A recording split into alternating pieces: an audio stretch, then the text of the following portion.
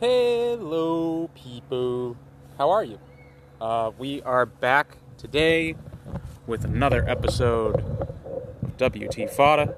I am one half of your hosting duo, Javk the Ripper, and I am joined here by Mr. John Callahan. John, how are you? What's up, man? I'm doing well. Doing well today. Yeah. Yeah. It's a nice fall day, nice crisp fall day. It's wonderful. It is crisp. Also, I noticed something today, and I'm a little bit disturbed. Uh-oh. I don't know if you noticed it too. Have you noticed how hazy today has been? Yes, And actually, I have. how strange the sun has looked? Mm-hmm. Do you know why? I have a theory as to why it looks the way that it looks today. Oh, I know why it looks the way it looks today, but what's your theory? Well, I don't know. Oh God, I feel like I'm either gonna be right or completely wrong.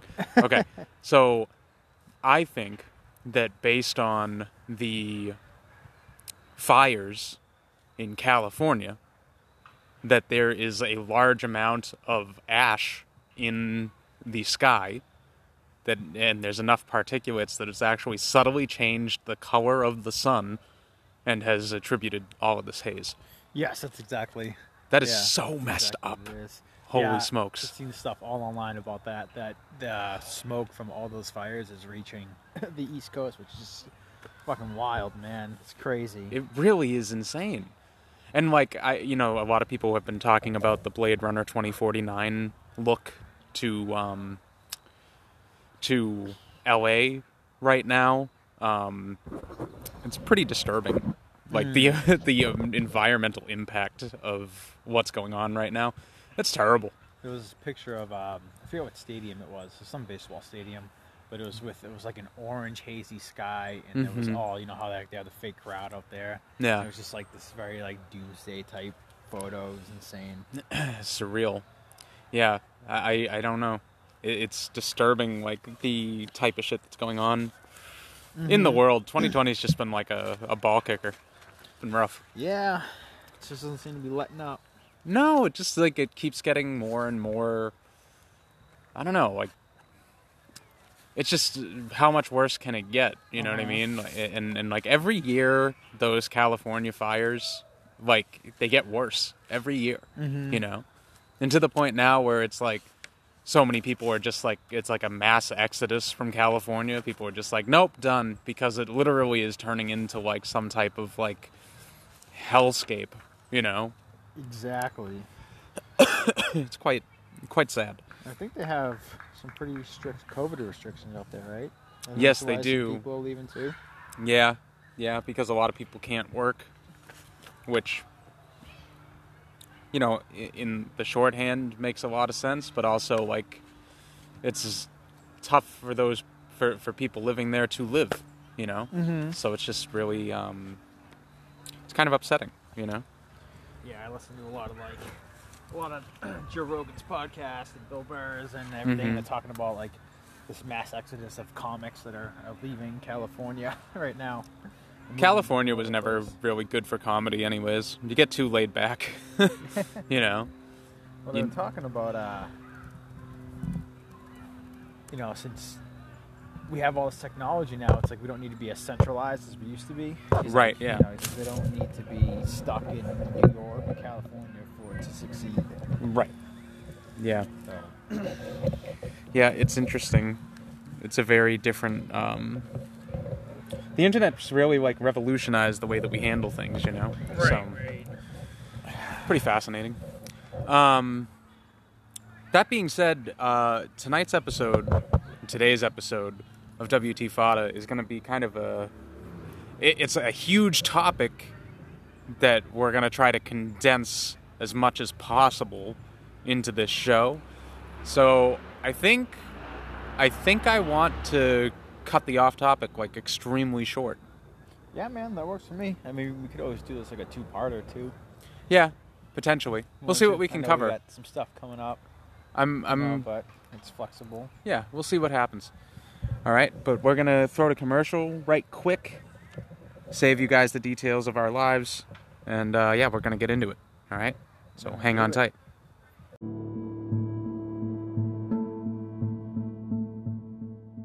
From the beginning of human history, when cavemen scribbled pigment on stone walls and early men gathered around the campfire, through the ages to modern day, full of superhero blockbusters and Netflix and chill, one thing unites us still: storytelling. So tune in to WT Fada's new sister show, What's the Story?, where your hosts Kayla and Ron discuss the art and elements behind storytelling, covering everything from character development and plot devices to what it means to be human. Available now on Anchor, Spotify, and other listening platforms. Dive further into the WT Fada network. Join us. We can't wait to share our stories with you.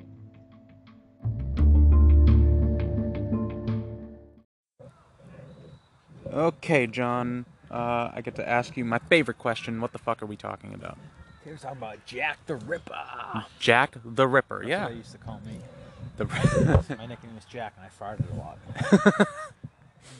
That's not the same reason that Javk the Ripper is called Javk the Ripper, but okay. I like my version better. It's a lot, believe it or not, it's a lot cleaner. It's like I farted and a prostitute smelled it, and then she was instantly disemboweled. Just blam! That's how bad it stunk. Yeah, it's amazing. Yeah, so Javk the Ripper is kind of like the biggest true crime unsolved mystery that's ever existed. It's huge, and one that I have always been fascinated by. And it's interesting. I feel like my relationship to true crime has changed a lot with age. You know? Mm-hmm. Yeah. How so? I don't know. It's like, I guess it used to be more... I guess I used to be more interested in the killers and like what caused them to do the things that they did, right? And now I don't know. It's like now I think more about the victims, and I guess I've the needle has moved more for me where I don't think about these things abstractly anymore. I really think about the human element to it. And I think about, like, this is the first time I've ever read about the Javk the Ripper murders and actually, like, had problems reading it. You know? Like, this is the first time that it ever really, like, where I ever, like, really got upset about what I was reading because I was really just thinking about the lives of those women. You know, these women that were, you know, they were prostitutes, trying to, you know, make a living. You know, it goes without saying that they, you know, weren't well off, you know. Right. So they were putting themselves in this position because of, you know, there's always an inherent risk if you're a prostitute, but there's also the reward, you know, which is being able to kind of sort of support yourself. And the women in Whitechapel, which is where the murders happened, were so impoverished that this is what they had to do. And then there was someone out there that was hunting them like they were animals.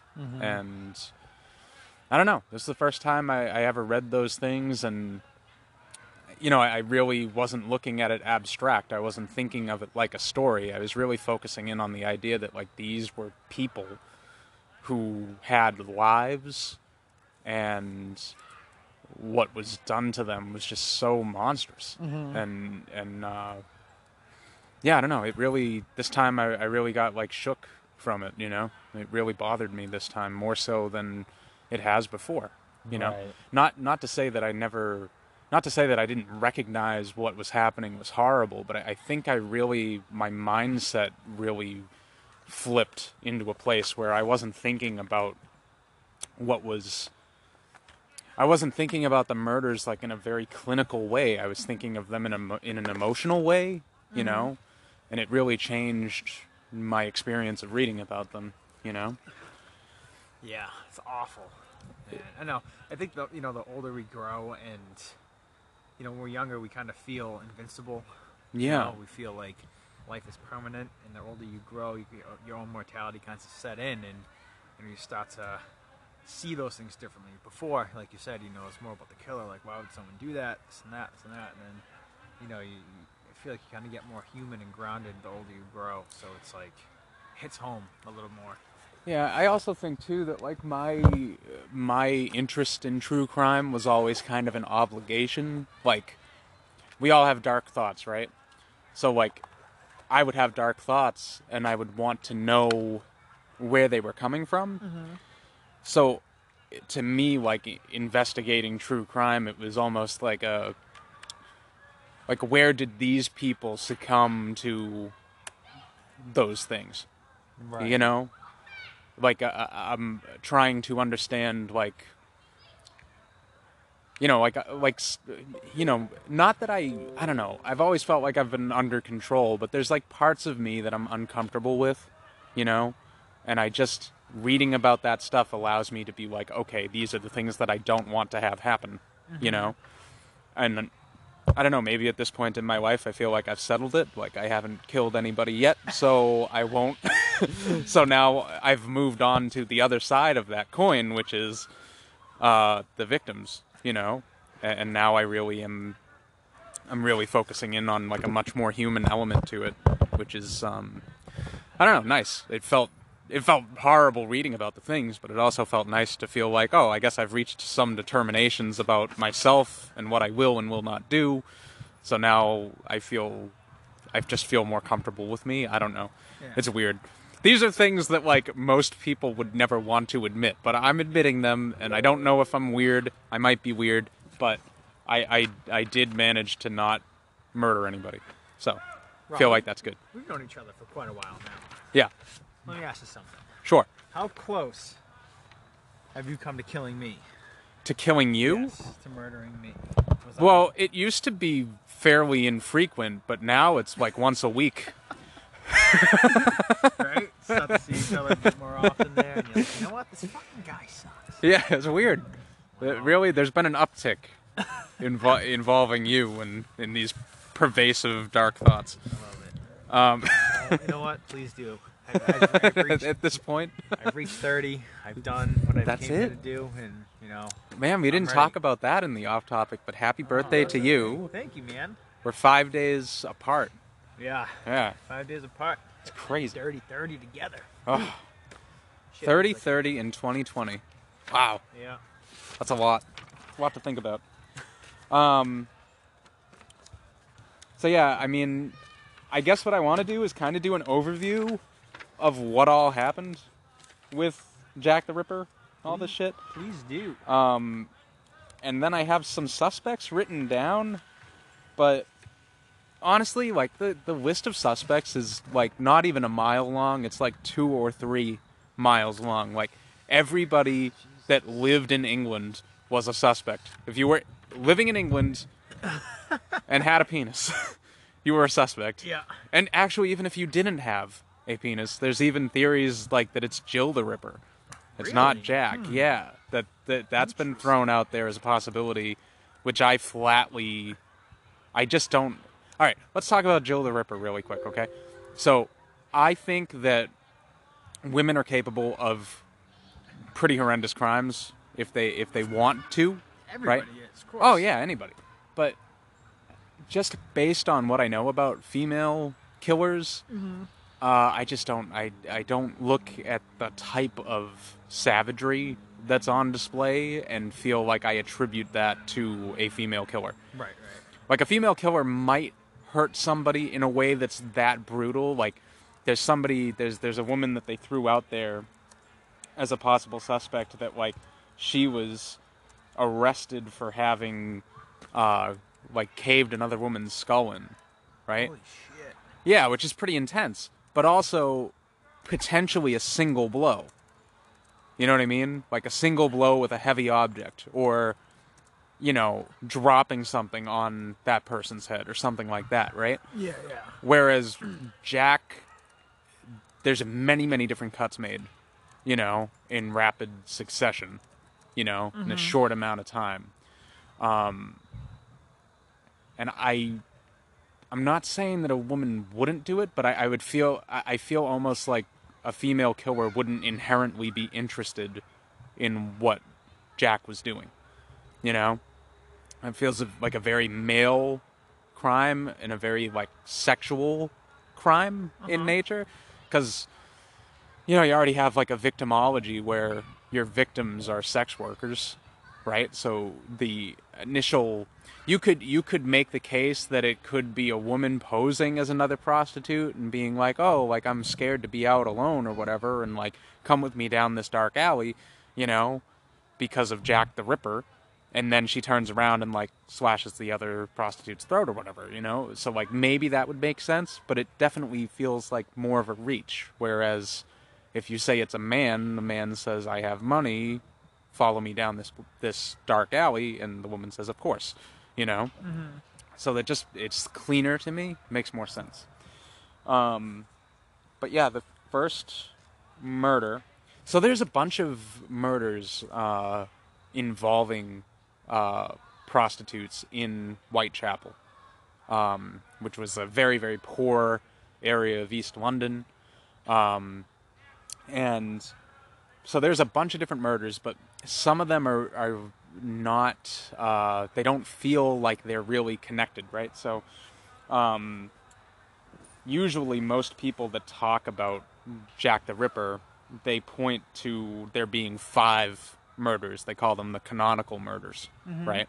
These are the ones that they absolutely 100% feel are the work of the same exact killer based on method of kill and progression, you know? Like, there's never a step back. Everything is escalating until the final canonical victim, and then, well, we'll get to what happens after that. But the first murder is of a woman named Mary Ann Nichols, who's also called Polly. So she is discovered at 3:40 a.m. On a street called Bucks Row. This is the 31st of August in 1888, right? This was the first one discovered, the very first victim. Yeah, the canonical. So the very first canonical victim. Oh, okay. Gotcha. All right. So she's seen 1 hour before by somebody named Mrs. Emily Holland, who I guess was a former acquaintance from a lodging house in Spitalfield. So these lodging houses, they basically are places where, like, you pay for a bed for a night. They're not even like hotel rooms, but they're like these gigantic rooms that have, like, coffin-sized boxes with mattresses in them, and you pay to sleep there. So they're very much imagine like a very super transient lifestyle. You're living in a city, but you actually never know where you're going to sleep at the end of the day. So, like, some of these women are working just so that they have the security of being able to lay down at the end of the night and actually close their eyes instead of living on the streets, like in an alley or something, you know? So it's pretty bleak, the whole East End Whitechapel thing. Very, very sad kind of society that they have. Right. But yeah, she's walking. It didn't say that she was with anybody, but she was walking in the direction of Whitechapel Road. When they found her, she has her throat slashed by 2 deep wounds, okay? And I guess one of them is so deep that it actually went straight down to the vertebrae. Ooh. So it was like almost, if it had slipped between the vertebrae, probably could have been a decapitation, you know? It was pretty fucking disturbing. That's intense. Yeah. There's some details of this that I, like, kind of don't want to talk about, but I don't know. I don't know how far. It's weird. It's so hard to, like, actually, like... It's so hard to actually talk about, like, some of the things that went on. It's just so disturbing. But in her case, there was genital mutilation. Oh no. I'm not gonna like really get into it. I don't really feel like I want to. Her abdomen was partially ripped open by a deep, jagged cut, and some of her intestines were actually like protruding from that wound. It's fucking disturbing. So this is Friday the 31st of August, 1888. Now, a week later, 1 week, Saturday the 8th of September, at 6 a.m., near the doorway to the backyard of 29 Hanbury Street, Annie Chapman is found. Again, like a signature, 2 deep throat slashes. Her abdomen was cut entirely open. A section of the abdominal flesh was placed above her left shoulder, and then another section of flesh from the abdomen, plus her small intestines, were placed above her right. What the fuck? Yeah. Again, there were genital mutilations, and actually sections of the reproductive organs were actually taken away from the scene. They didn't find them. A woman by the name of Elizabeth Long saw her alive and well outside of 29 Hanbury Street at 5:30 a.m. She was accompanied by a dark-haired man. He was in a deerstalker hat. A deerstalker hat is essentially what they used to put like Sherlock Holmes in. That one that has like the brim on the front and back. Oh, yeah. Those ones? I know what you're talking about. So she's found near the doorway to the backyard of 29 Hanbury Street at 6. And then a half hour before that, at 29 Hanbury Street, she's seen by Elizabeth Long in the company of this man. So, deerstalker hat, dark overcoat. She called him shabby genteel, which is a very strange thing to say, because shabby is like, thrown together, kind of like ramshackle. Genteel is like a way of saying that this looked like an upperclassman, So it's a weird visual. It's like somebody that looks like they're upper class, but is in some way disheveled. I feel like it's a very strange description. Yeah, I was gonna say, that sounds pretty odd. She even overheard bits of a conversation between Miss Chapman and this man. All she heard was the man say, "Will you?" And Annie's response was yes. And then 30 minutes later, she's found dead. So, probably a conversation about, Yeah. prostitution, like, I want this, this, this, and this. Will you? And then she said yes. Yeah, sounds like it. So there's a letter that is sent. It's dated all right, hang on. Let's just take a second. Make sure we get all our ducks in a row. All right, the 8th of September is when Annie Chapman's murdered. Okay? The 25th of September is when a letter is postmarked. And this one becomes known as the Dear Boss letter. And in the Dear Boss letter, it's very, very prideful and boasting about the work. Now, one of the things that you need to understand about the Javk the Ripper killings is just that there were so many letters sent by so many people during this time period that were claiming to be Javk the Ripper. So it's kind of a messed up situation, because the police are trying to figure this out. But they're being inundated with way too much information. Everybody has a tip. Everybody's like, oh, I knew Javk the Ripper because of this, this, this, and this. He lives over here. Everybody's claiming that they know him. And then there are people that are sending in the letters and claiming that they are him, right?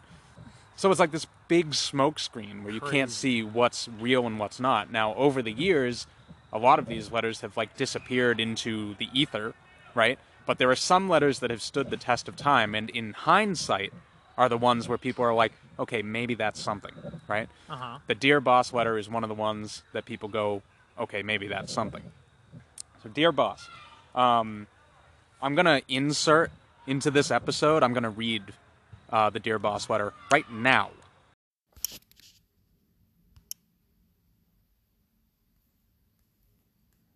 Dear Boss, I keep on hearing the police have caught me, but they won't fix me just yet.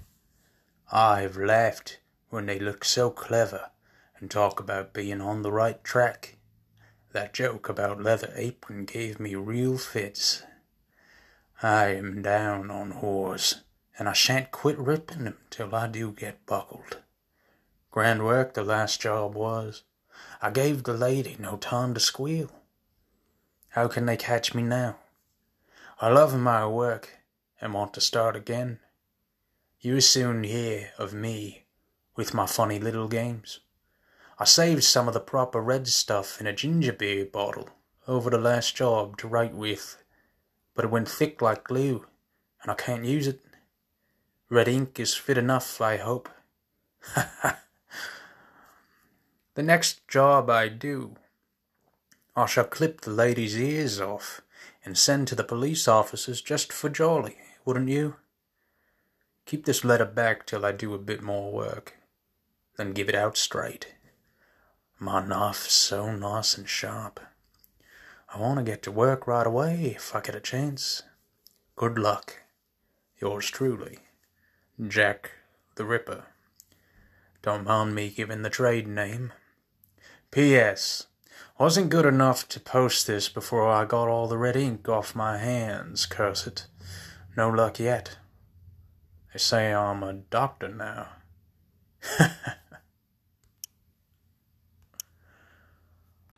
Okay. So yeah, Dear Boss letter, very, very disturbing, very spooky. That was quite the letter there, man. I don't know how to make what to make of that. It's pretty crazy, right? What I think is the interesting part of it. All right, there's a couple of interesting things, right? Number one is the sign off is the first time that anybody uses the name Javk the Ripper. It's the first time. Huh. So Javk the Ripper is used in that letter, and also a very, very particular detail is brought up, which is the idea that Jack is intending to snip off the ears of his next victim, right? So, just a disturbing thing, but in retrospect, it's going to be kind of almost a confirmation of what's coming next, right? So, on the 30th of September, this is 5 days after this postcard is sent through the mail, right? At Dutfield's yard off of Burner Street at 1 a.m., a man named Louis Dimeschutz, which I kind of like that name. Louis Dimeschutz? Yeah, Louis Dimeschutz. Louis Or Dimeschutz. Louis Dimeschutz? I like that one. But he discovers the body of a woman outside of a building, and it's very nearby where I think it's the building where he works, if I remember right.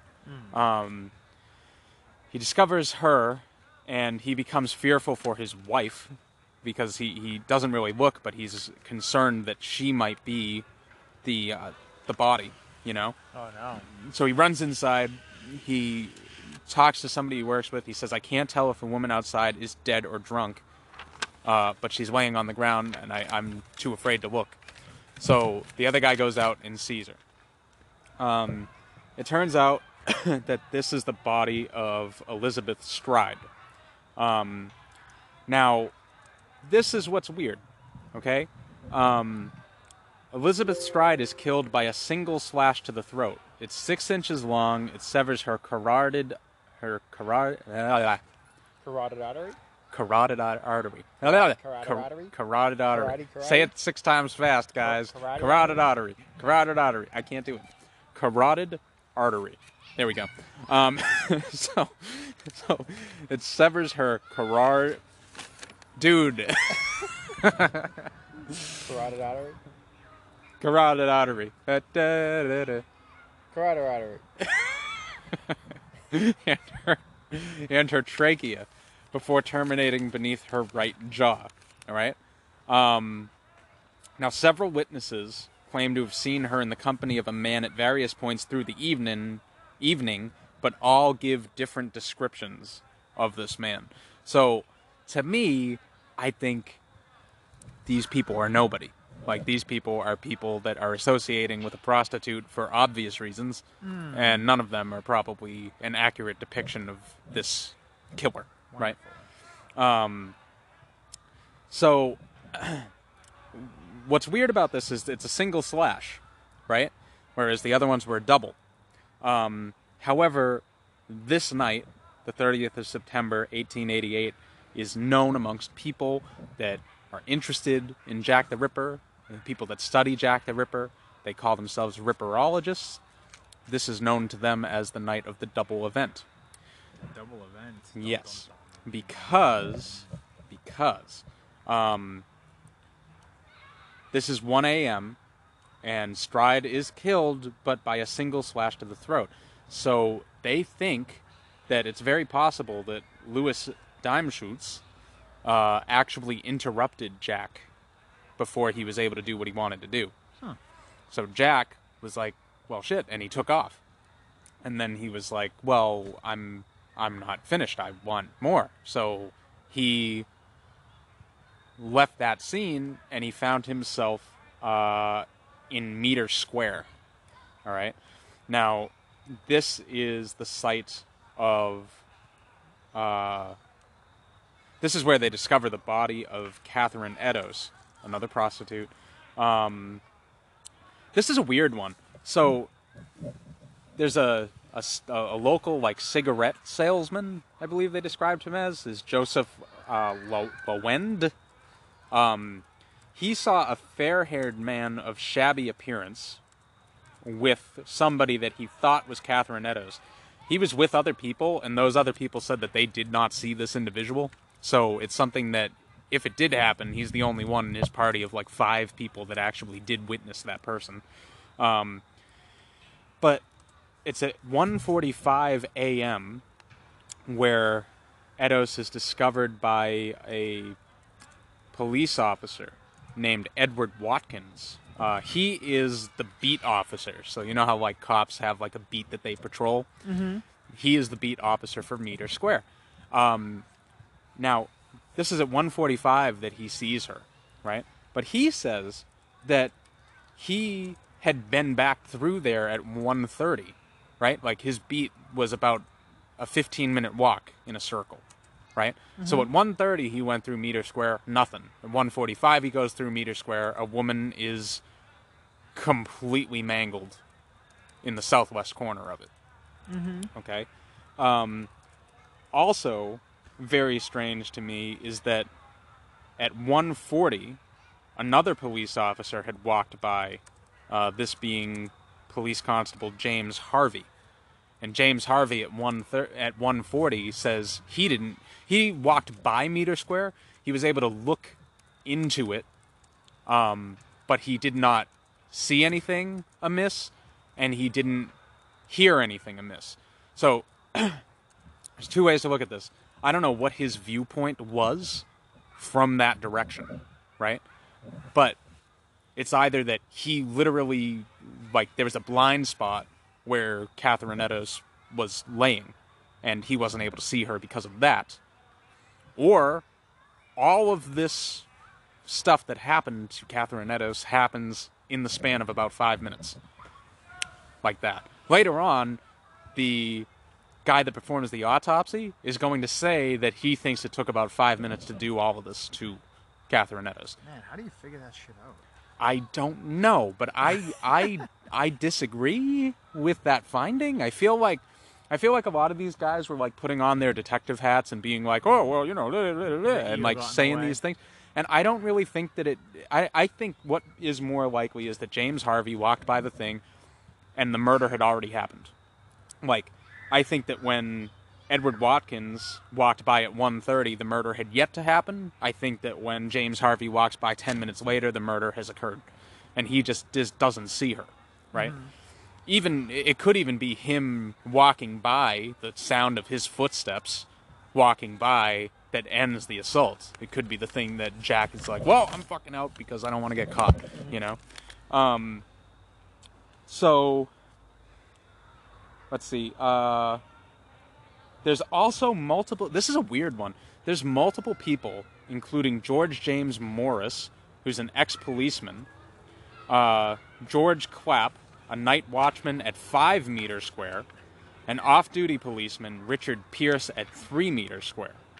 And all three of them say that they had noted nothing unusual. That they're all in very close proximity of where her body is found.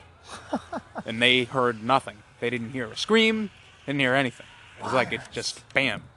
I know! I'm glad that you said that, because we're going to get to a WT Fodder theory in a little while.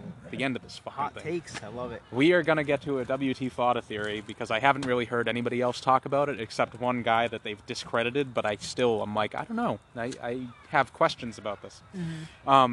Here's where it gets weird. So, Elizabeth Stride is just that single throat wound, right? But I feel like Catherine Eddowes kind of receives, like, rage. And I think I think it's rage that, look, it was already building up. He already wanted to hurt another woman. But I also think that the fact that he was interrupted from the original kill caused him to really take out his frustrations on poor Miss Eddowes. I'm going to pause that because I don't want to listen to the Ice Cream Man right now. So yeah, Catherine Eddowes, the extensive damage that's done to this woman is shocking. And also, it's shocking that it happened on a street because it's just such a non-private area. You know what I mean? She's the first victim that has extensive facial mutilations. The tip of her nose is almost taken clean off of her skull. Holy shit. She has... A lot of people talk about these incisions that are made underneath her eyes, which look like arrows pointing in an upward direction. And a lot of people have talked about them as being like he was designing something, like it had meaning. But I read something, and I kind of agree with this, which is that they were described as flaps of skin, right? So this isn't one cut and then a second cut making an arrow. It's one cut with a blade going straight down the face. Yeah. So it like a hack, and then you wind up with that arrow shape, right? She has a cut that's basically from her jaw all the way up to the bridge of her nose. And she has cuts on her eyelids. Some people, again, there's a lot of talk about how they talked about it like it's supposed to be like a clown mask, you know, that It's supposed to look like one. Yeah, that's what To her face. people say. Yeah. But it's like you see patterns in anything if you look hard enough, you know, like you're always going to find more things that you can connect and be like, oh man, you know. So it's easy to spiral out of control when you're seeing things like that and you're trying to make sense of something that's so horrific, right? Yeah. But I honestly, the thing that I heard that I thought made the most sense is that her eyes were probably open, and I don't know if maybe the killer is like shy or something, but they think maybe he used the knife to actually close her eyelids, which would cause the faint, you know, scratching on the eyes. Okay. So yeah, it's pretty much the two deep slashes, the facial mutilations. There's maybe 21 cuts, something like that. Yeah. There might be less. I can't remember off the top of my head, but she does have cuts on her face. The real horrendous thing is she basically is cut from roughly mid-sternum all the way down to her pubic region. And stuff is pretty well strewn about.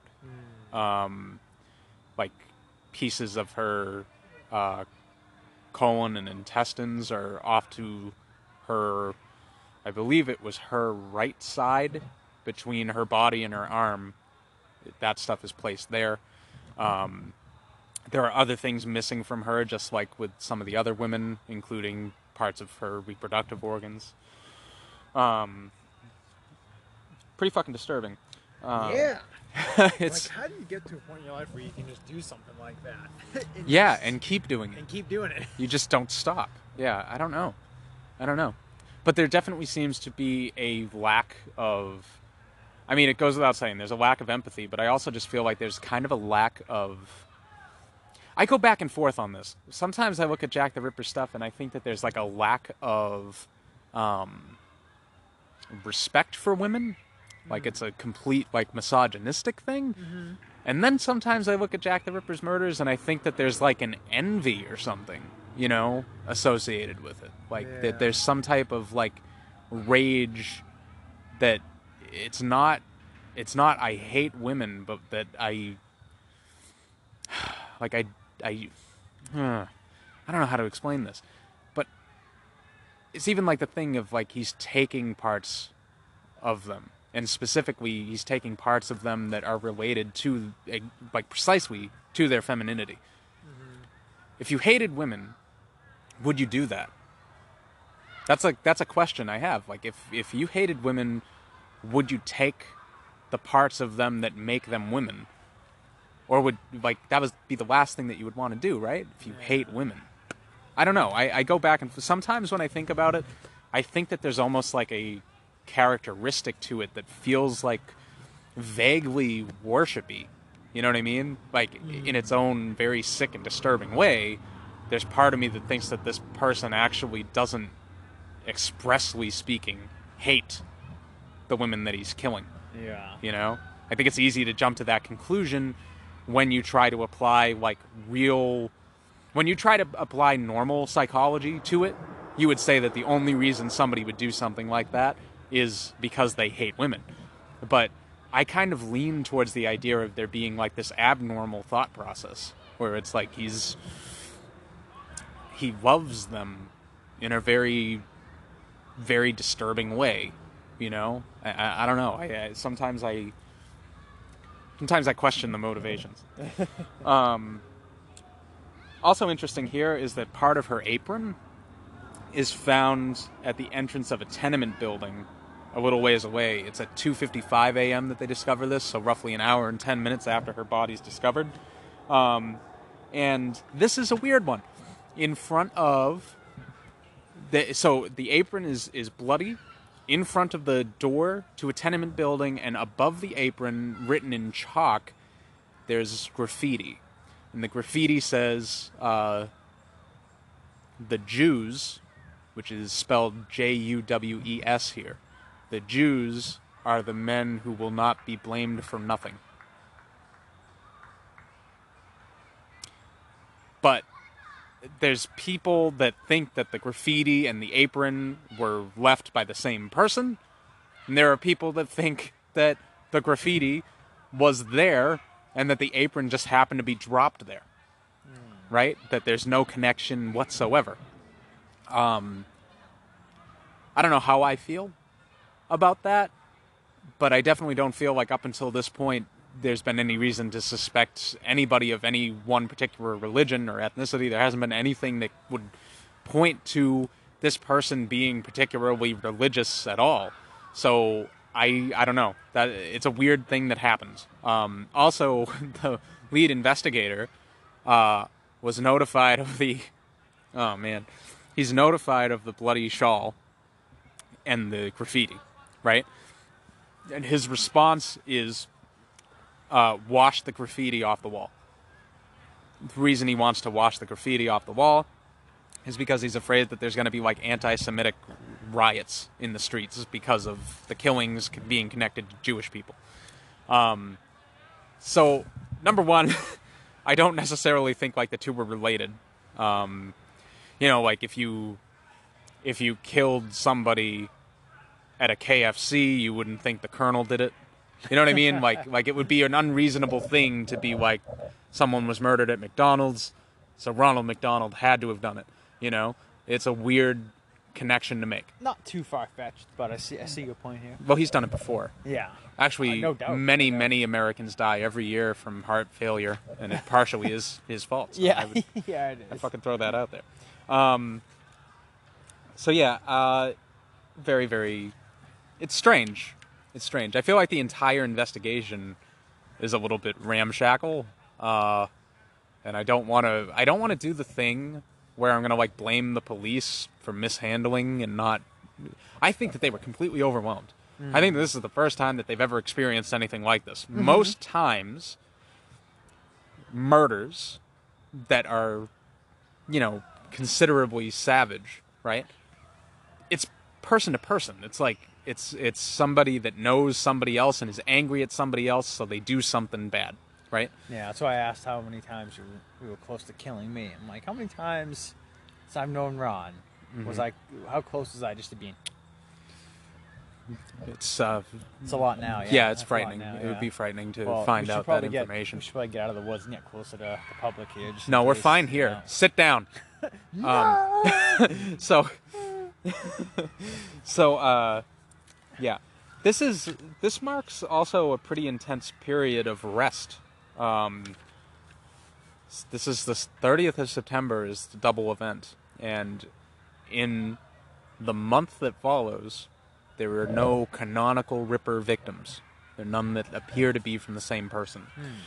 However, it changes on Friday, November 9th of 1888, when basically the owner of the building that a prostitute by the name of Mary Jane Kelly is staying at, he tells somebody he works with to go and collect the rent that's overdue from Miss Mary Jane Kelly. That person goes to her door, is knocking, and I don't know if he saw her through a window or what, or if the door came open. I think that's how I always envision it, is that he's knocking on the door and the door actually like opens. And he sees something that I am very, very sorry that anybody saw. Like I can't imagine being like, oh, I'm like a worker at a building, and then discovering something as grisly as this was. Mary Jane Kelly, Friday, November 9th, 1888, 10:45 a.m., 13 Millers Court off Dorset Street. She's discovered, and to list off the extensive damage that's done to her, I mean, it's hard to fathom. Her torso is pretty much emptied of its organs. Her breasts are cut off. They don't even find she's missing several. She's missing new organs too. Like her heart's gone. They don't know where her heart went. Her face is like skinned and peeled and whittled away at to the point that she looks like she's half human, half skeleton. Like she's like the midway point between human and skeleton. There's huge sections of meat that have been cut off of her thighs. You can see like femur and shit. It is horrible. Some of the worst that you could imagine. And this is like, you know, why that like big uptick. You know, it's even though what Catherine Eddowes went through was horrific, this is a big change. Like this is a step above even that. But this is the first murder that happens inside of a building. This is the first murder that happens away from any prying eyes. So there's a comfort there, and there's a level of like, okay, I can take my time and I can do everything that I want to do. Every single thing that comes to mind that I want to do, I'm going to do.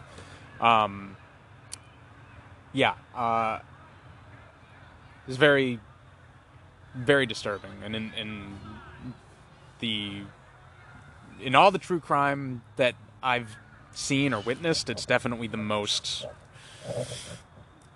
gruesome. It really is a testament to hate or something. I don't know. So they have no idea, like, where this woman's heart is, her internal organs, the missing pieces of meat. I think that a lot of stuff was around the room, like her liver. I think her 2 kidneys, which is a theme. He's taken kidneys before, but her 2 kidneys are actually underneath her head, along with, I think, her left breast. And there might have been something else that's placed under her head. Yes, exactly, like a pillow. But her heart, I think, is one that they think actually left the scene. They couldn't find it. I believe there's a comic book called From Hell, which is based on all of this. And it's kind of like a historical fiction extrapolation thing. But in that, Alan Moore actually writes a version of events where the heart is actually still in the room, but completely unrecognizable as it's been turned to ash in the wood-burning stove. He has it put in like a pot or something, or I forget what it was. Because I think at this crime scene, that was another thing that I believe is true. I want to fact check this, and I'll fact check it, and I'll figure out if I'm right. But I think that there was a pot associated with that wood burning stove that was actually like melted. Like, that's how hot the wood burning stove had gotten. It actually like melted the metal of a pot. And they, like, I think in his book he posits that the heart was put in that and then turned to ash. Gotcha. Yeah, like a partial cremation or something. Yeah, when you see, there's one photo that if you look up Mary Jane Kelly, you'll see. You can hardly recognize it as being a human. Just the amount of brutality inflicted upon her. It doesn't even look like a person anymore. And dark, real dark. There's also other victims that come up shortly thereafter. So, like, Rose Millette is one. She was strangled on the 20th of December, 1888. Is that it? Is that the picture? That might be a close-up on part of it. That's the one that I'm talking about right there. Yeah, I mean, you can barely tell that was a person. My goodness. Yeah, it's fucking horrendous. Like, that would be her right. That's her right femur. Like, in plain view. Brutal. Yeah. Absolutely brutal. Yeah. All right, I gotta stop looking at that. Yeah, it's one of the. It really is. It is like gut wrenching. It's completely stomach churning that somebody would fucking do that to another human being. Her neighbors said that they heard her shout out murder at one point. There were 2 people that heard the scream murder, but then it was followed by silence because presumably the double slash wound to the throat had occurred. And she no longer could call for help, nor would, if help had arrived, it would have been too late anyway. She would have been dead. But you would have caught Jack. But it's the East End of London. It's a bad area. It's not necessarily uncommon for somebody to yell out in the middle of the night, And I mean, maybe I feel like if somebody yelled murder, I'd be like, wait a minute, what's going on?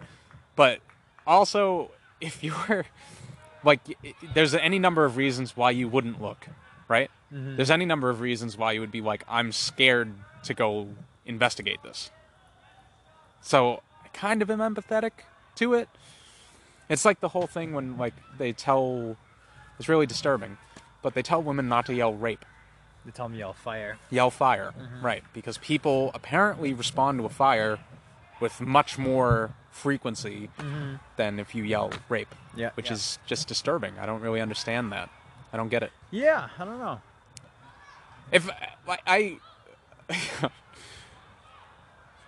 I don't know. I don't know what's in our psyche that determines that. You know, like what the reasoning is that people would ignore somebody shouting that they're being raped, but they would go if there was a fire. I don't understand it. It's weird. But it's a conversation for another day. I don't really want to get into why that is. Yeah. Too sad. I wouldn't know. I wouldn't even know like how to like logically explain it. Come to a conclusion. The only thing I can think is that people are awkward about sex. So rape has a sexual component. And because of that, people would be like, oh, I don't know, you know? Yeah. But at the same time, it's like somebody being fucking attacked. Like, do something. I don't know, whatever. Alice Mackenzie is another one that is found killed 17 July 1889. Pretty far away, but kind of has... One, huh? Yeah, I mean, Rose Millette is found strangled on the 20th of December in 1888, but she, like, first of all, it's a strangulation, it isn't a murder. Like, sorry, fuck. It's a strangulation, it isn't a stabbing. Just to be clear, I do, in fact, categorize strangling someone to death as a murder. I don't want people to think that I'm like, well, if you strangle them, it's not really murder. But that was just a mistake. Don't read too much into that. I'm not saying strangling people is okay, is what I'm trying to get across. I want you to understand that I don't believe that strangling people is a good thing. Okay? I don't believe you. I don't... Look in his face now. I don't believe him. I feel like I stepped in a bear trap and now I'm trying to chew my leg off We really to try to... wrong. I feel like I'm just trying to get some freedom. Yeah. Just trying to get away from you. Alice Mackenzie is a very similar murder to the other Ripper victims, but she's not considered canonical. Also, 10th of September, 1889, the Pinchin Street torso is found. This is, as you can imagine, an entire body. No, it's a torso. Yeah. There's no legs. There's no arms. Jesus. There's no head. Okay? And despite the savagery and mutilation that's inflicted to the torso, there's actually no genital mutilation, which is a huge difference. It's a big, big difference from the other Jack the Ripper killings. So you think it was like a copycat that fucked up? No, I think it might be a completely separate... honestly, when you read the laundry list of people who might have been Jack the Ripper, you get a pretty clear picture of what London was like at this time. Yeah. Not very friendly to females. Yeah. Lots of people that seem to have problems with women.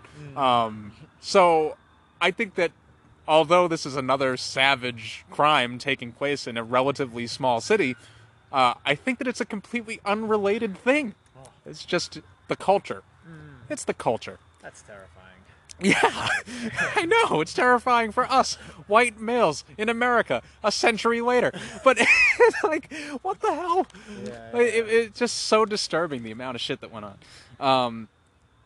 So, yeah, I mean, the no genital mutilation definitely seems to be such a stark departure that it's hard to kind of group it with those other killings. So it seems very much like November 9th, 1888, Jack the Ripper disappeared and was never seen again. I mean, there's reason to suspect that some people think maybe he died, right?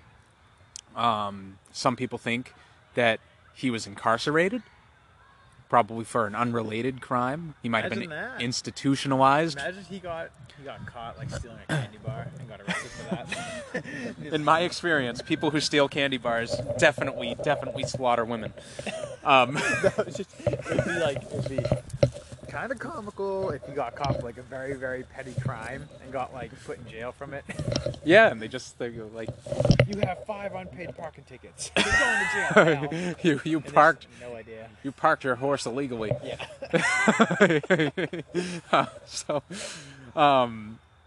Yeah, man. There's also a theory that he might have gone from England to America. That he might have picked up and left for a different land. The heat was too hot. He wanted to go someplace else. But it does present like an interesting problem because in general, serial killers, by and large, they have a really hard time stopping. Because from what I understand, killing is amazing. Very difficult to stop killing. So once you start, you just can't stop. Once you pop, the fun don't stop. Yeah, That's where that slogan came from. Apparently. Yeah. Well, you know, that was a feedback from the Manson murders. Yeah, actually, we talked about that last week. Yeah. The woman... They were like, this is better than sex. Yeah. This is great. Yeah. It's almost like it's a door that you just should just not open. Yeah. You just don't... You know that there's the inherent risk that once you start, you won't be able to... It's like smoking. You don't light up a cigarette because you know that it's like then you're gonna be smoking a pack a day.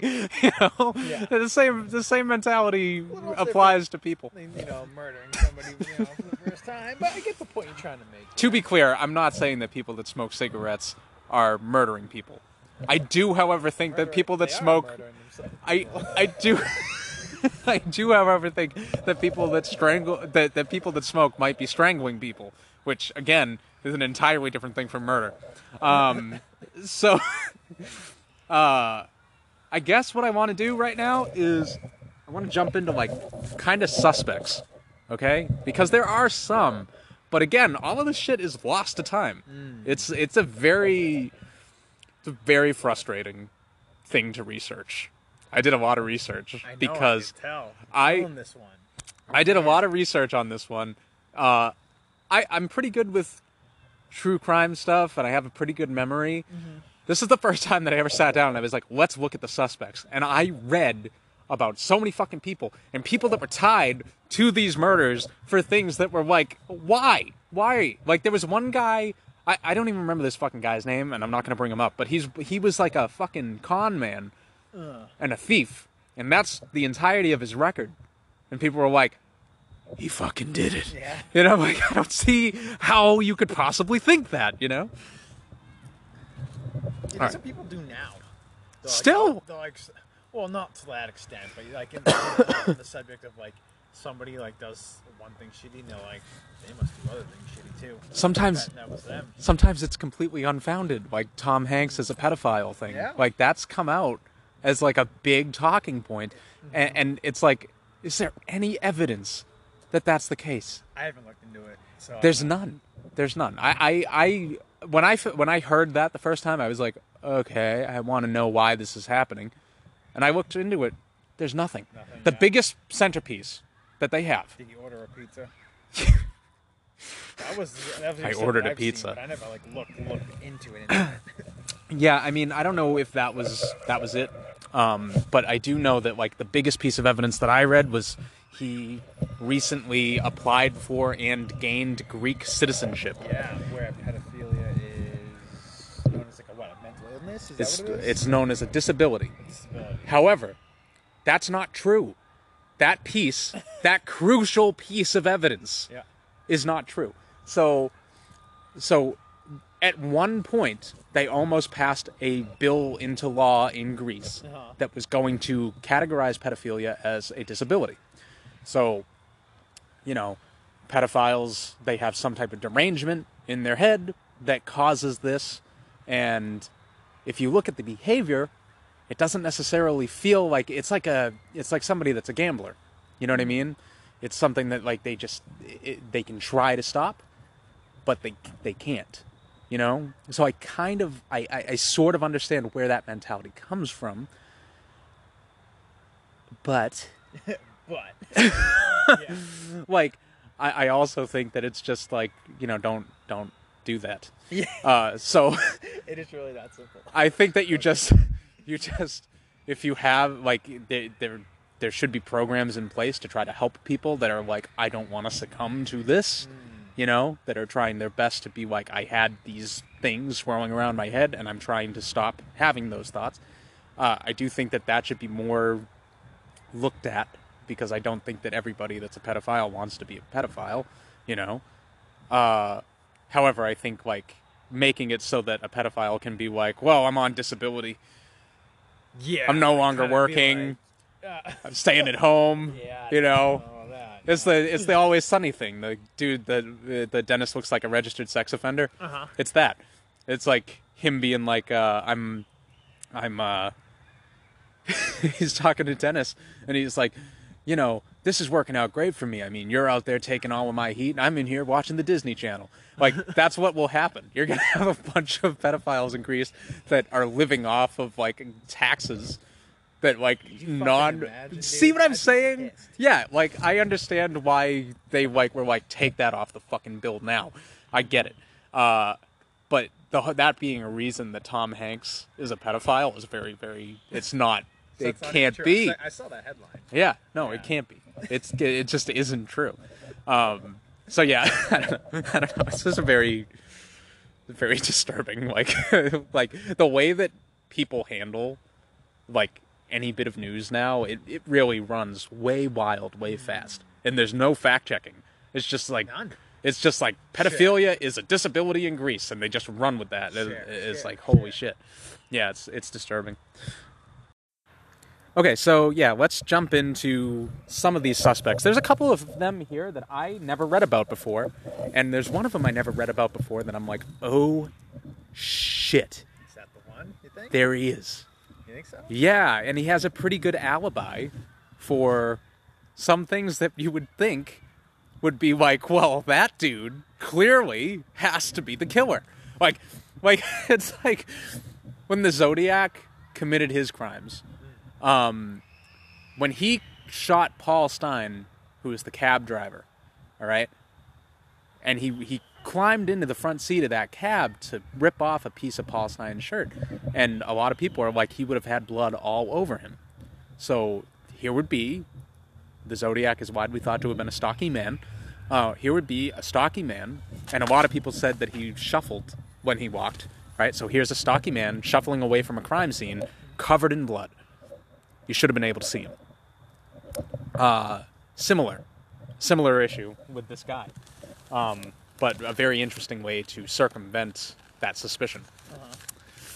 I'm really excited about this guy. There's so many people, and I wrote down some names that are just bullshit, right? Montague John Druitt, who was a barista. A barrister. He was, all right, he commits suicide in December 1888, and that's when the killings roughly stopped. So he has to be Jack the Ripper. Prime suspect. Like, number one, Case right? closed. Done. Major problem. He's gay. I don't think a gay man... I think that gay men are totally capable of serial killing. I just think in general, you serial kill the people that you would most likely fuck. So Jeffrey Dahmer's a serial killer, all gay men that he kills, you know?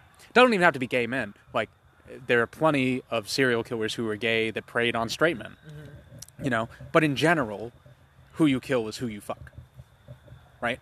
So a gay man having done all of this horrible shit, I don't fucking buy that for a second. Fit the profile with the with how other serial killers operate. Absolutely not. No. Okay. Usually you can kind of... It's like you reverse engineer a crime, you know? You get, here's your evidence. Here's the victim type, and then you start to figure it out, you know? So yeah, I don't think Montague John Druitt had anything to do with that.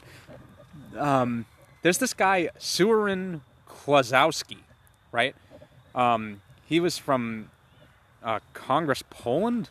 He immigrated to London shortly before the Jack the Ripper killings, right?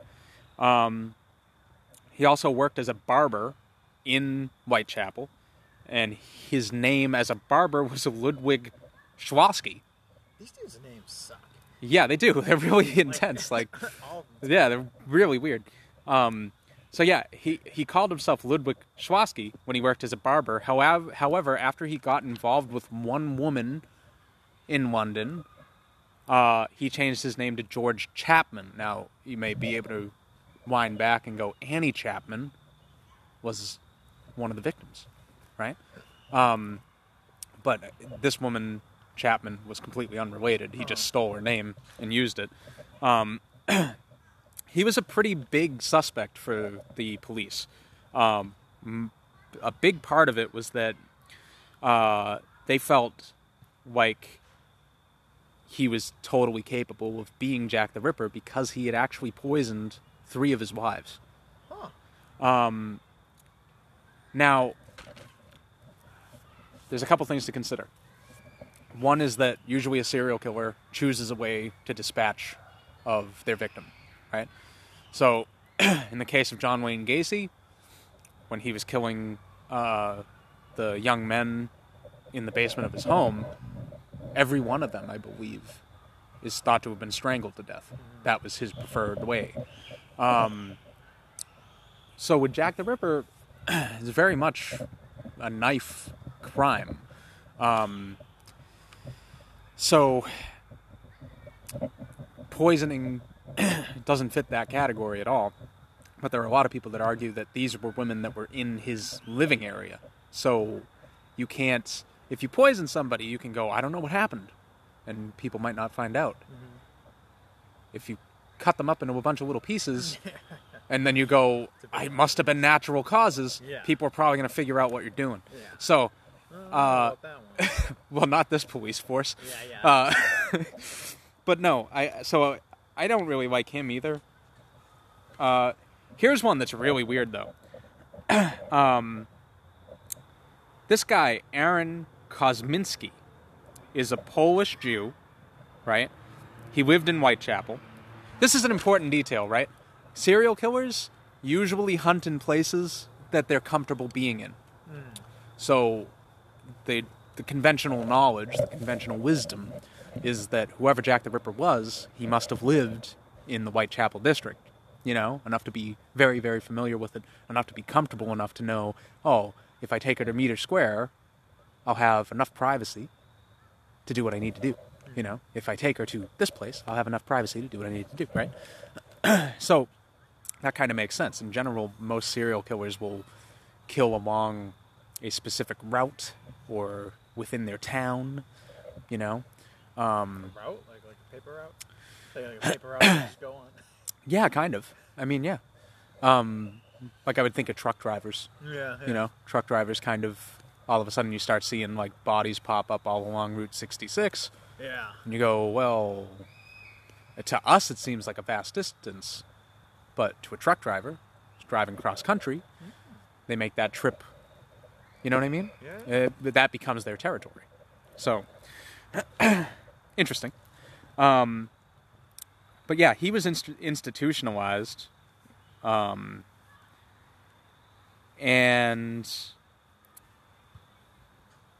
there was some evidence that was collected, something that was believed to be the shawl of Catherine Eddowes, right? And they did DNA analysis on it in 2014. And 2014? In 2014, they did DNA analysis on it, and they found 2 hits.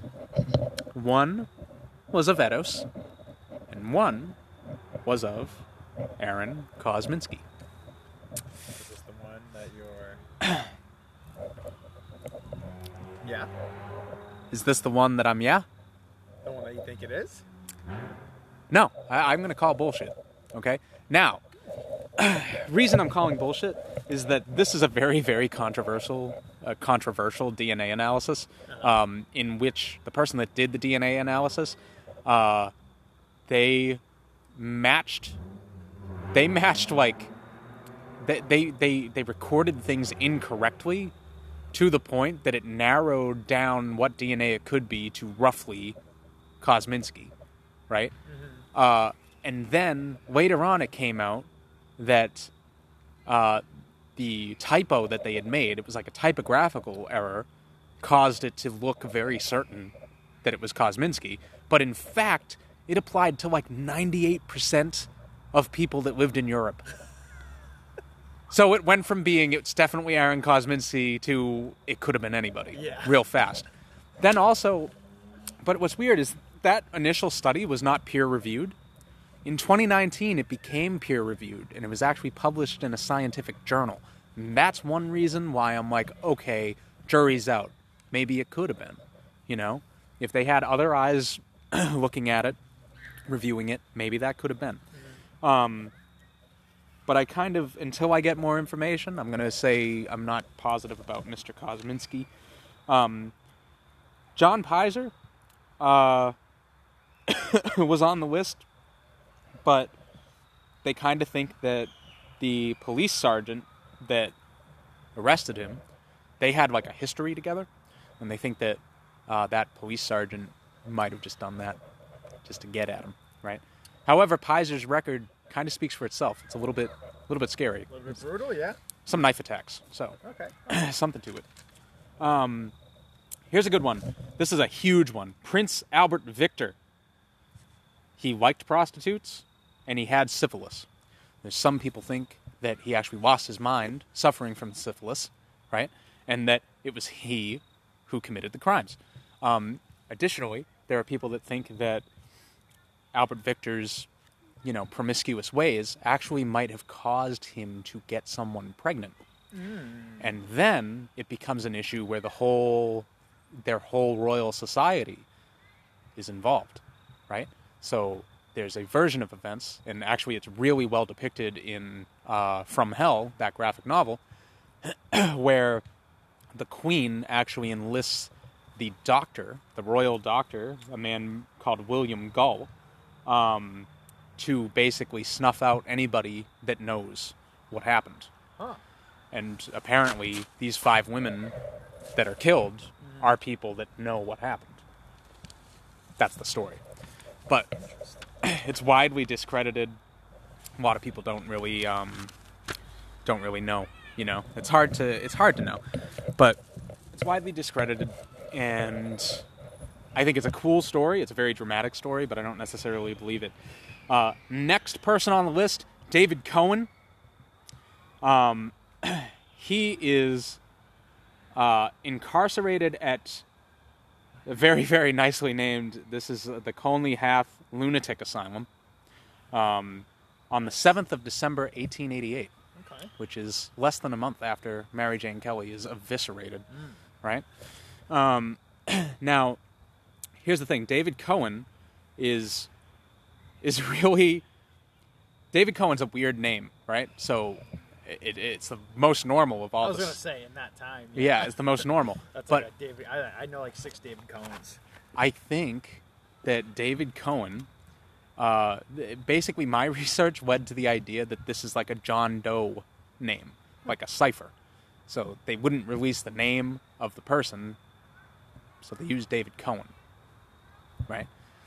But they think that, remember Kosminski that we talked about? Linked to the crimes via, potential DNA evidence. Well, the guy that was actually David Cohen, they think was a man named David Kaminsky. And they think that Kosminski was accused at the time wrongfully by the press. And they think that the cops were actually looking at Nathan Kaminsky. All right? Nathan Kaminsky was a bootmaker, lived in Whitechapel. He was also treated for syphilis, like Prince Albert. He was described as violently antisocial when he was incarcerated. Poor East End local. He displayed violent, destructive tendencies at the asylum. He dies in October 1889, so less than a year after. So again, you have a nice wrap-up of why. So this has a nice wrap-up as to why the murder stopped. The royal theory has a nice wrap-up as to why it stopped, because they only killed the women that knew about that secret royal child, presumably the woman who was pregnant, and the child also killed in some way. So that has a good wrap-up. Let's see. I thought this guy was interesting, too. James Kelly. He was murdered... he murdered his wife with a knife in 1883. She was stabbed in the neck, and he was brought to Broadmoor Asylum. But he escapes in early 1888 and then disappears. And he doesn't turn himself back in to Broadmoor Asylum until 1927. Wow. Yeah. He died 2 years after that. So presumably he kind of knew he was at the end of his life and was just like, I've already done everything I want to do. I'm going to go back and just live out my days. Clear his conscience. Yeah, I guess. Then this is the guy that has me a little hot and bothered. And this is the first day I read about him. I don't know exactly how I feel just yet, but I'm going to relay the facts to you. So this is the one? This is the one. This is your winner pick here? Yeah, this is the one, and then I do want to talk about a quick theory of mine. Okay. Okay? Well, actually, you know what? Let's talk about the quick theory of mine first. Let's talk okay? about quick theory. The quick theory of mine is that this is a murderer that... All right, the night that Elizabeth Stride is killed, that place where her body is found becomes a fucking horror show, right? There's everybody. There's journalists. There's doctors showing up to do like a on-the-scene investigation into what killed her. There's a bunch of cops everywhere, right? And there's cops combing out throughout the city, right? But somehow, between when her body's found at 1 a.m., and they think that she was killed pretty fucking quickly before her body was found, right? Mm-hmm. They think her throat was slashed, and then the killer was interrupted, and he fucking took off, right? Now, somehow, from 1 a.m. to 1:45 a.m. is when Catherine Eddowes' body is found. Now, you can presume that talking to a prostitute, first you have to find one, right? Second of all, you have to proposition her, right? And then you have to bring her to a location, right? All of that happened in a very, very short amount of time. Her body's found at 1:45 a.m.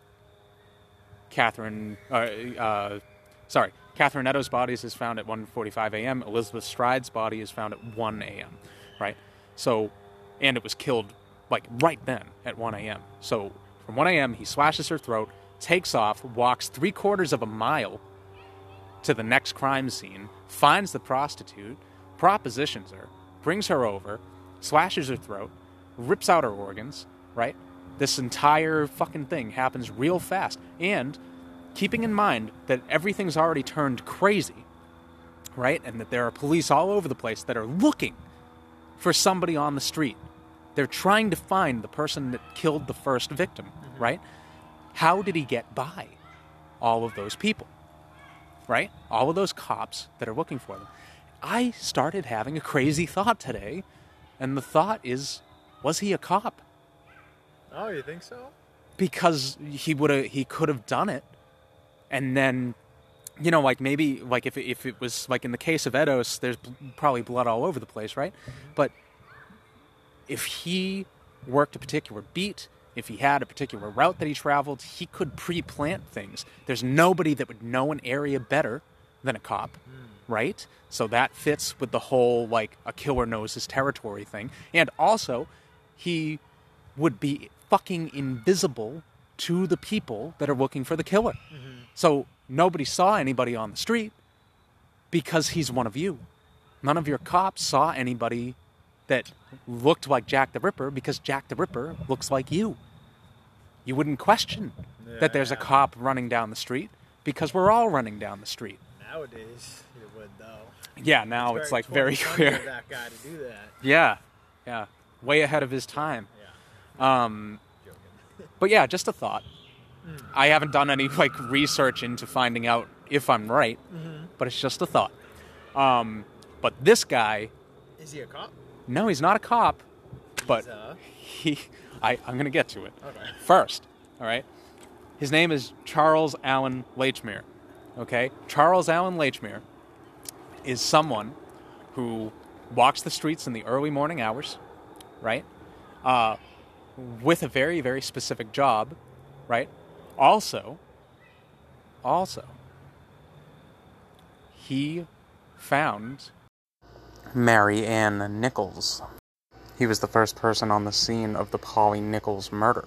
Mm-hmm. Now, his buddy, the person that he called over, there was somebody else that was like, what's going on? And then he was like, oh, I don't know. I think this woman's been murdered, right? And at the time, there was no blood around Polly's head. Later on, investigators will say that there's a pool of blood around Polly's head, right? Later on, investigators said that there was a pool of blood around Annie Chapman's head. What is deduced is that her throat was slashed very, very soon after this other guy was like, what's going on? because when he got there was no blood on the ground, and then when police got there was blood all over the fucking place. Which means that this guy that's leaning over her probably fucking slashed her throat.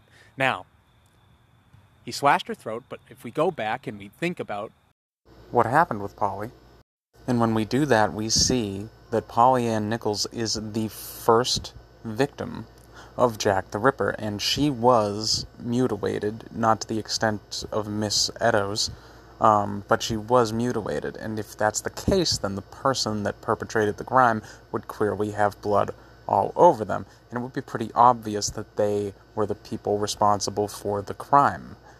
However, this Lechmere character has a very interesting job that would put him above suspicion, because what he does when he's walking in the early morning hours is deliver meat.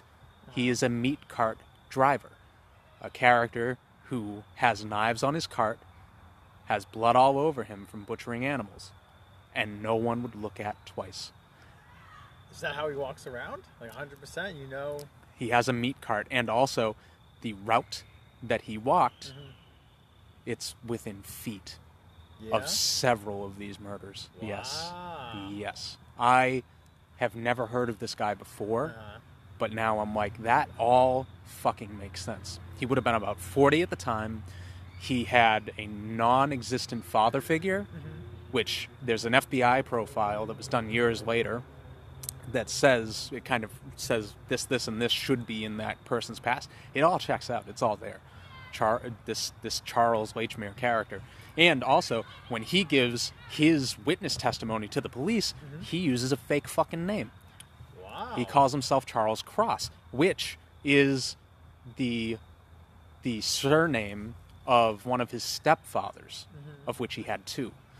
So he's given a fake name to police about a murder that he found the body, right?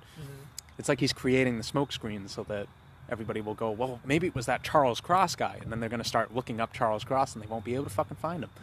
So there's a lot of stuff that I'm like, could it be him? I don't know.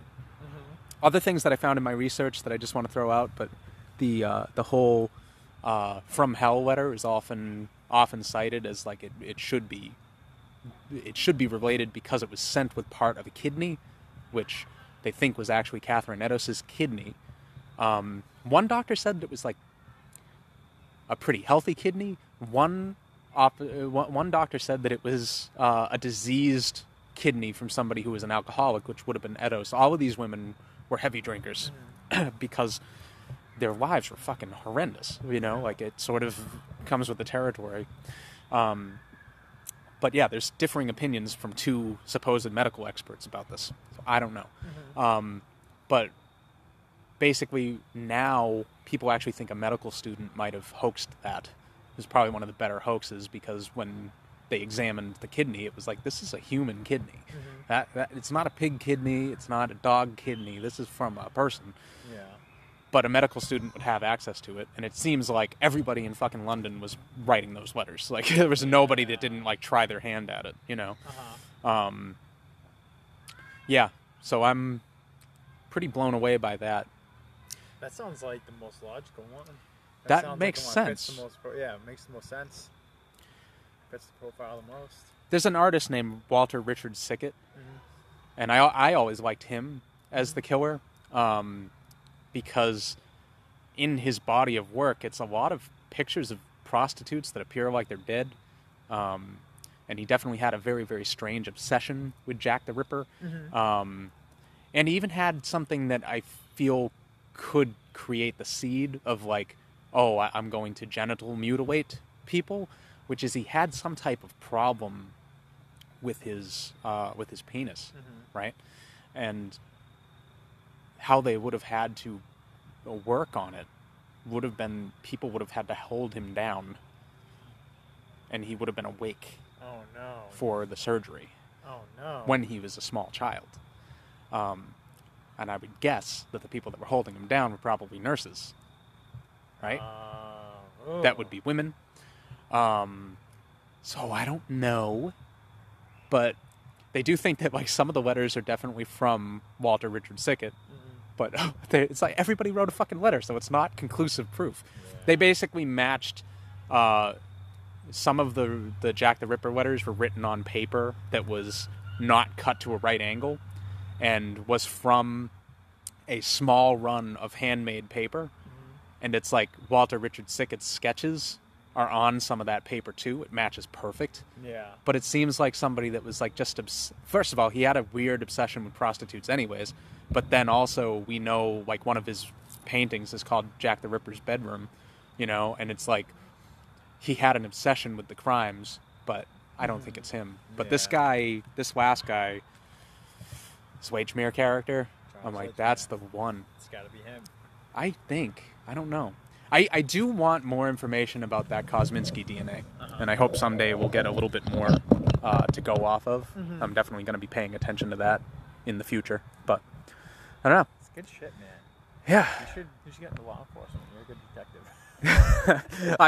Everybody did the legwork for me. Yeah. I'm just reporting what I found, but I definitely I don't know. I've always been interested in that stuff, in the true crime stuff, and I do think that Jack the Ripper is it's a maze. It's a puzzle, and it's hard to find your way out of, but and it's tough, man. I just feel like a lot of that stuff has been lost to time, and I don't really think that we'll ever get definitive answers. But Wagemere is the first one that I don't feel like it's a stretch. Like Lewis Carroll is thrown out as a possible murderer, as a possible like Jack the Ripper murderer, and this is the guy that wrote Alice in Wonderland. Like the amount of people who were on the list of it could have been them, and stuff. It's crazy. You know, if Lewis Carroll was guilty of anything, it was, you know, we talked about Tom Hanks, same thing. You know, like Lewis Carroll definitely had a strange obsession with a young girl named Alice, in real life. Like, ooh, really? Yeah, Alice from Alice in Wonderland is based on a young girl that Lewis Carroll seemed to be infatuated with. So yeah, he's fucking weird, but I don't necessarily think that any of his weirdness translates to, you know, him being a murderer. But Wagemere is the first guy that I'm like, okay, yeah, all right, we'll say it's him. I'm gonna give that the W.T. Fodder seal of approval. Yeah, I'll stamp my name on that. Yeah, based I'm on gonna the information that you had there. Yeah, I'm gonna do more research into him, and I want to talk about him again on the off topic of this upcoming episode. Absolutely. Which we're doing Lost, the first season of Lost, which will be really, really fun. I'm excited too. We both have super tight schedules. We're doing our best to like catch up on it and like rewatch it, but also that being said, we've seen it. We've seen the entire series probably. Yeah, at least maybe 2 or 3 times. Yeah. And every time a new season comes out, you watch all the other seasons again. So the first season, probably I've seen the first season half a dozen times, maybe 12 times, like maybe a full dozen. Yeah. But anyways, that's the show for tonight, guys. Hope you enjoyed it. Hope that the massive amount of research and how rambly this episode was at least entertaining. Feels pretty exciting. We were under a time constraint. We moved fast, but I really feel like we did some good stuff here tonight. And also, at this point, John and I are in the dark, in the woods. And I think I see a meat cart driver coming towards us. And we should fucking go. So we're going to go. All right, let's go. Bye. Ron would like to apologize for any British people who were offended by his horrible British voice. I mean, I swung for the fences. I think some of it was okay. I don't know. But anyways, if you were offended, it's because you listened to this show.